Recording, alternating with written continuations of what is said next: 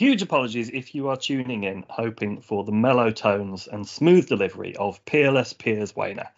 He has his hands full elsewhere, and I'm back from my bout with COVID to wrest back control of the EG LSM microphone. Thankfully, though, you'll barely have to listen to me, as I have a top-tier panel with me to do most of the talking.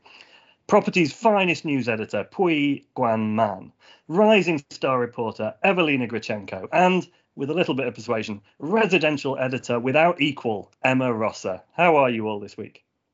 Hello. Good, thank you. How are you feeling, Jess? I'm just about there. It just does like the tiniest little bit of cold symptoms left, but it was just pretty much like a bad cold, but it did drag on. So it's not, it wasn't the worst thing in the world, but still, I recommend avoiding it, even if the government is pretty much insistent on everyone now getting it. Well, it's good to have you back. So let's start with Emma, because it's been one of our favourite times of year this week. So Emma, how did you celebrate New Housing Minister Day? I don't know if I fully celebrated it, to be honest, but it was exciting. We haven't had one for a little while, actually. No, Jess. exactly. It was a shame. The last incumbent lasted surprisingly long time, 2 whole years. 2 whole years, and the industry was relishing that, to be honest. That they had finally. And when I say the industry, predominantly the build-to-rent guys that have been engaging over previous taxation, all have very positive things to say about Christopher Pincher. Mm-hmm. And nobody has a lot to say about the new guy. Yeah, so what have you managed to find out about him? Sam was all over this right at the beginning, looking at his... I think his website has so many wonderful and crazy details, and one of them I just can't say, and it's not because it's particularly secretive. Anyone able to give this one a try? He grew up in that place that is the longest word in. Is it the longest word? I think it's the longest place name. Yeah. The longest. Is it the longest place? Okay. Yeah. The Isle of Anglesey in North Wales. I was wondering, how mean Jess was going to be in the quiz later. Does anyone have any idea how? I was going to challenge Emma to spell it out letter by letter. Shall I try and say it? Give it a go. What's the worst that can happen? If people write in complaining from Wales, you're not going to be here to receive the complaints, so it's fine. This is true. Lanfair, Pwyl, Gwyn, Nil, Gwyn, Gogery, Drob, Willianti, Cilio, Gok. I mean, it sounds great to me. Delivery. Sounds good. Yes, so as I mentioned, the announcement is slightly tinged with sadness because it will be the last, almost certainly the last new housing minister day to celebrate during your tenure at EG, won't it, Emma? Unless something dramatic happens next week and we have a very short tenure, then yes, sadly. So I did get a couple of emails from people saying oh, you get to have another housing minister while you're still there. So there's always the conversation with a new housing minister, and I really like that how different outlets choose to count the number of housing ministers over what time frame. And so we were saying, I think Alex was saying, isn't this number 20 since 2000? And then actually, sadly, it was 19 since 2000. But you had some co's at different points as well, so that made it confusing. And we had gone with, I think, the 5th in as many years, so 5th in 5 years. Others, I think, maybe 11 and 10 years. So there's always the joy of that one. But I think I had 3 or 4 in my own tenure. Yeah. And no favourites. It's not bad going. Who was your favourite? Come on, name your favourite now. It's generic, isn't it? It's generic. Well, generic is the Secretary of State. So I mean, if we start to of course it would be him. For pure entertainment. Yeah. Have we had more housing ministers or Secretary of State? That's a good question. That is a good question. Really good question. I don't know. Probably, I think during my time about the same. But yeah. And generic. And indeed, this is going to be your final appearance on EG Like Sunday Morning, which is a great shame for all our listeners. So just for anyone who doesn't know, what are you going to be doing next, Emma? Oh, yeah, I'm going to take a couple of weeks holiday, and then I start my new job on March the 1st at JLL, working with former EG News editor Nick Whitten in the Resi research team. So digging into what I'd love to dig into, the build to rent industry, spreadsheets, data, research, and people. Yeah, it's kind of an extension of what I've already been doing, I guess, but a big change. So that's sad to leave everybody. But I'm sure you'll be staying in touch, and you'll be a source of intelligence for us. Yeah, I hope so. I hope that and then I'll be probably plugging my own research and trying to get we'll try it. We'll have to reach out to you next time we get a new housing minister day and reach out to you for comment. I think that would be a good way forward. So, Pui, other than coping with the prospect of this loss, you've been busy this week as well, and we've had a vote of confidence in retail from CBRE. So what are the details? I have been, yes. I've been trying to distract myself from the impending loss. But yes, big news in retail. So one of the best known major corporate agents has bought one of the best known niche agents in the UK, and that is CBRE. Last week signing a deal to buy CWM, which is Scott Murdoch's consultancy. For those of you who don't know, I mean, it's the biggest sign yet that a significant comeback could be on the cards for activity in bricks and mortar retailing. And CBRE has also since sort of bulked up their ranks too with another hire from Fawcett Mead, a senior director called Richard Bashford. So that's not to say there won't be more pain to come in retail. I think that's still, everyone's still expecting that. But it's definitely an interesting one to watch because, where CBRE goes, will other corporates follow? I mean, what's this going to mean for the retail agency world? There are many more questions to sort of unpack there.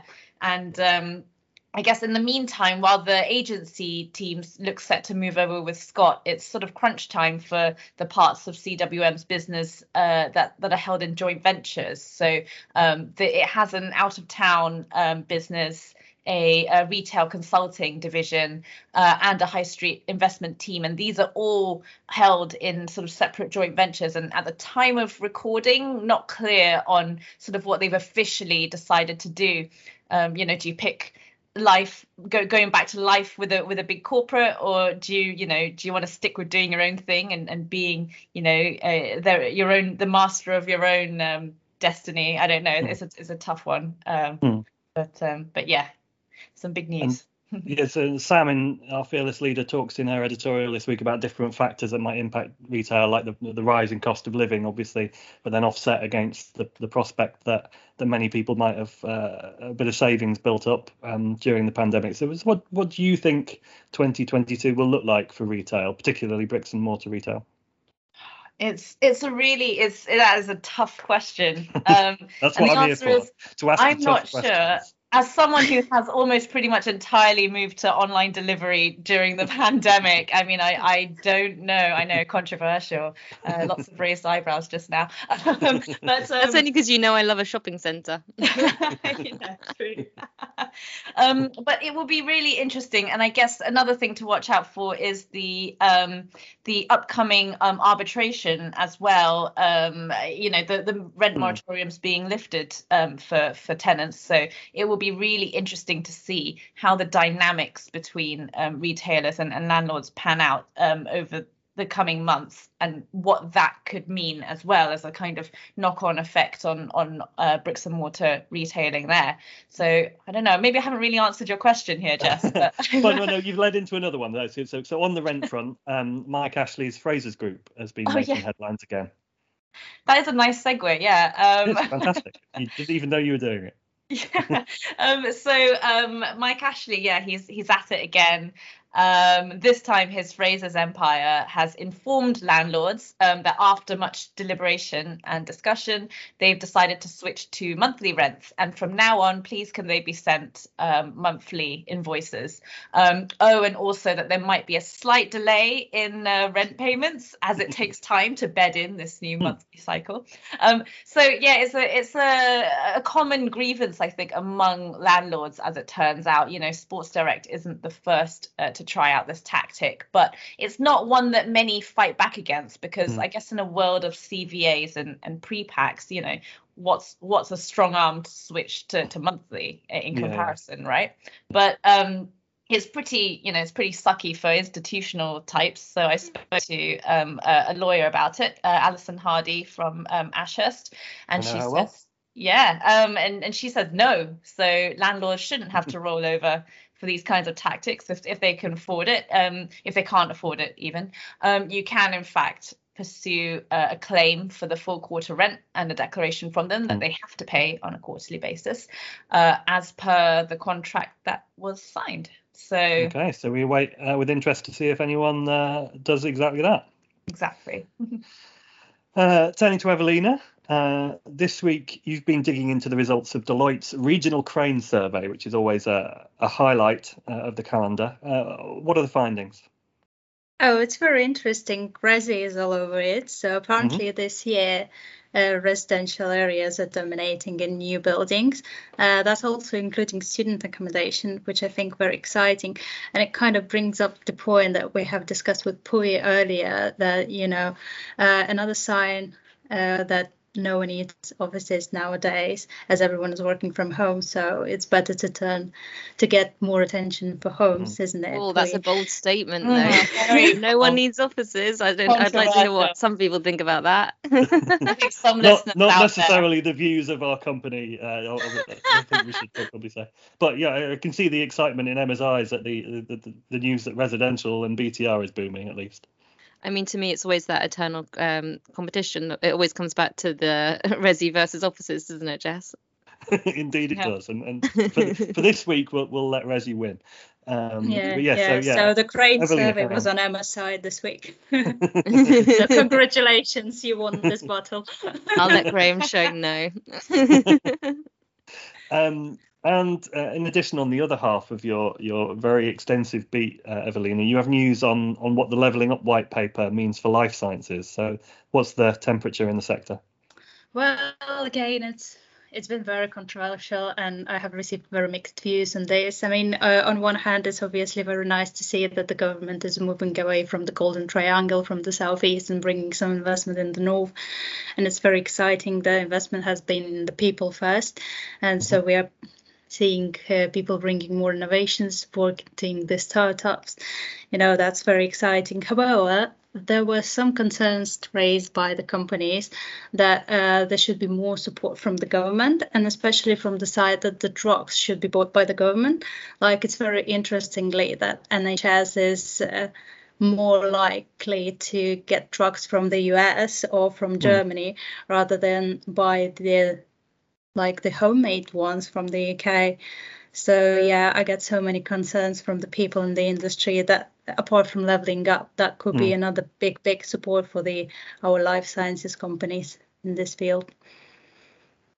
It makes sense. I imagine they must be sort of lobbying and trying to exert pressure to make that happen. Yeah, because actually we don't really have where to put our own drugs. I mean, we're buying them from overseas, so we're going to export our one. Because, I mean, that's what happens in the US. They support their drug production. In Germany, they support their drug production. So why don't we do the same and support our drug production? Everyone's got pretty sad life. Really thinking about the topic. Plenty of people in real estate wondering why the government doesn't offer more support. So it's not necessarily a surprise to hear that, is it, guys? Oh yeah, probably, perhaps. Okay, so time for a quiz. Last week, the wonderful peers introduced a brand new round to the quiz of the week, challenging Tim and Emma with the question, how well do you know each other's bits? Something which clearly bears only one perfectly straightforward meaning and could not be misinterpreted in any way. Well, I'm sure that each other's bits will make a return on future episodes of EGLSM. But since this week we are marking the end of an era, today's quiz could only be about one thing and one thing only: the remarkable Emma Rosser. So, My bits. your bits. Pui and Evelina, you can both sit back, relax, perhaps even offer a little encouragement as I ask Emma, how well do you know your own bits? Hey! By which, of course, I mean the many, many stories you've written in just over 4 years that you've spent at EG. So, are you ready?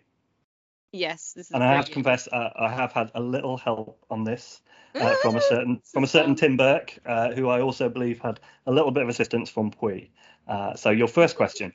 Now, I'm told that your first story for EG in 2017 asked the following question in its headline: what now for Toys R Us landlords? But who got the byline for that story, which has still not been corrected online? My rival, Emma Rosa. Emma Rosa. Did she only ever write one story for us? But what a doozy. Yeah, she took the retail beat for one day. When I joined a few months after this article was written, I was very disappointed to learn we'd hired Emma Rosser as our residential correspondent and not the very insightful Emma Rosa. This all came back. So it's David Hatcher sitting me down and trying to draw pictures explaining CMBS to me, and my head exploded. I can't believe I came back.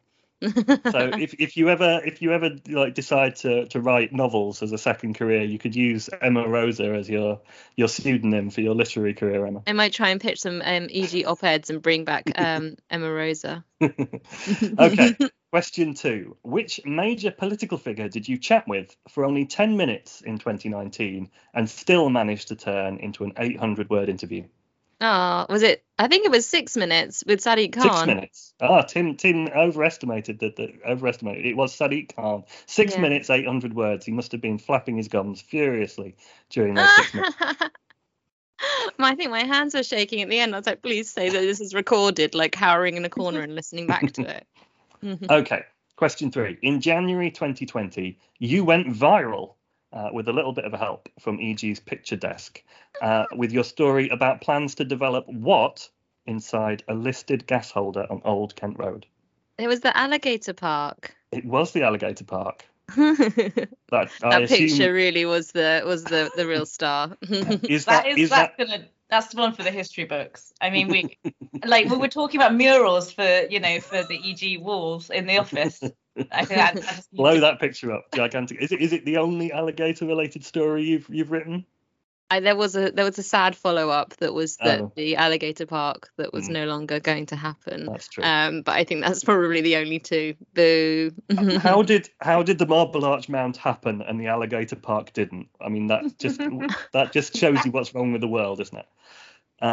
Okay, question 4. The same year, you had a big scoop with news of a former retail park in Mill Hill being snapped up for a new logistics hub, which must have disappointed you because it derailed plans for a £300 million build-to-rent development.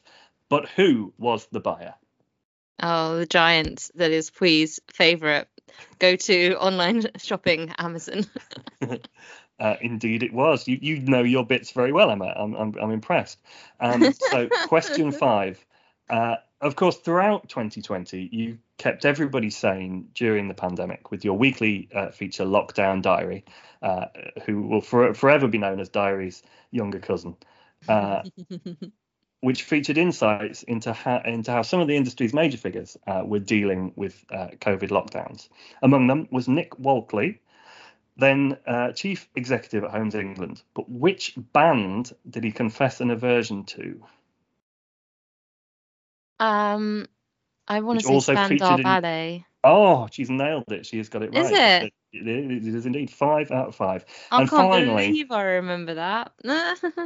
Finally, one of your most recent stories from earlier this month, headlined JLL expands Resi research with new hires. My question is this. Did you, Emma Rosser, manage to keep a straight face while referring to yourself, Emma Rosser, in the third person when you typed Marcus Dixon is joined by Emma Rosser as associate, tasked with elevating living sector research in build-to-rent, student and later living to senior analysts? There were many different emotions, to be honest. I did think it was quite funny. I was a bit nervous that it was going to get through. I did check with people before filing I think it. what you should have done is you should have bylined the story Emma Rosa. That should have been Emma Rosa's second story. Writing about Emma Rosa. That would have been nice, nicely cyclical. I could, of course, keep going with questions about the prodigious output of a tireless journalist who is among the most dedicated, hardworking colleagues I've ever known, with sector knowledge that is unmatched, and who, from the start, has always been one of the brightest and most enthusiastic participants in EG Like Sunday Morning. Not only that, but she has a knack for finding diary stories that few can match. When she has a good one, she messages me direct, but when it's rubbish, she forwards it on anonymously from the EG News Desk email. I will miss those messages from Desky, perhaps most of all. Emma, I'm sure I speak for the whole EG team when I say what a huge loss you will be for us and what a massive gain you will be for JLL. They don't know how lucky they are. Oh, Jess, you're going to make me cry. That's so sweet. Thank you to everybody else as well, just for being great and having a nice time. Also, we had quite a lot of drinks last night. Best of luck. So thanks, Pui and Evelina as well. I'm sure we'll be seeing you back on EGLSM soon. And to everyone at home, you have been listening to EG Like Sunday Morning.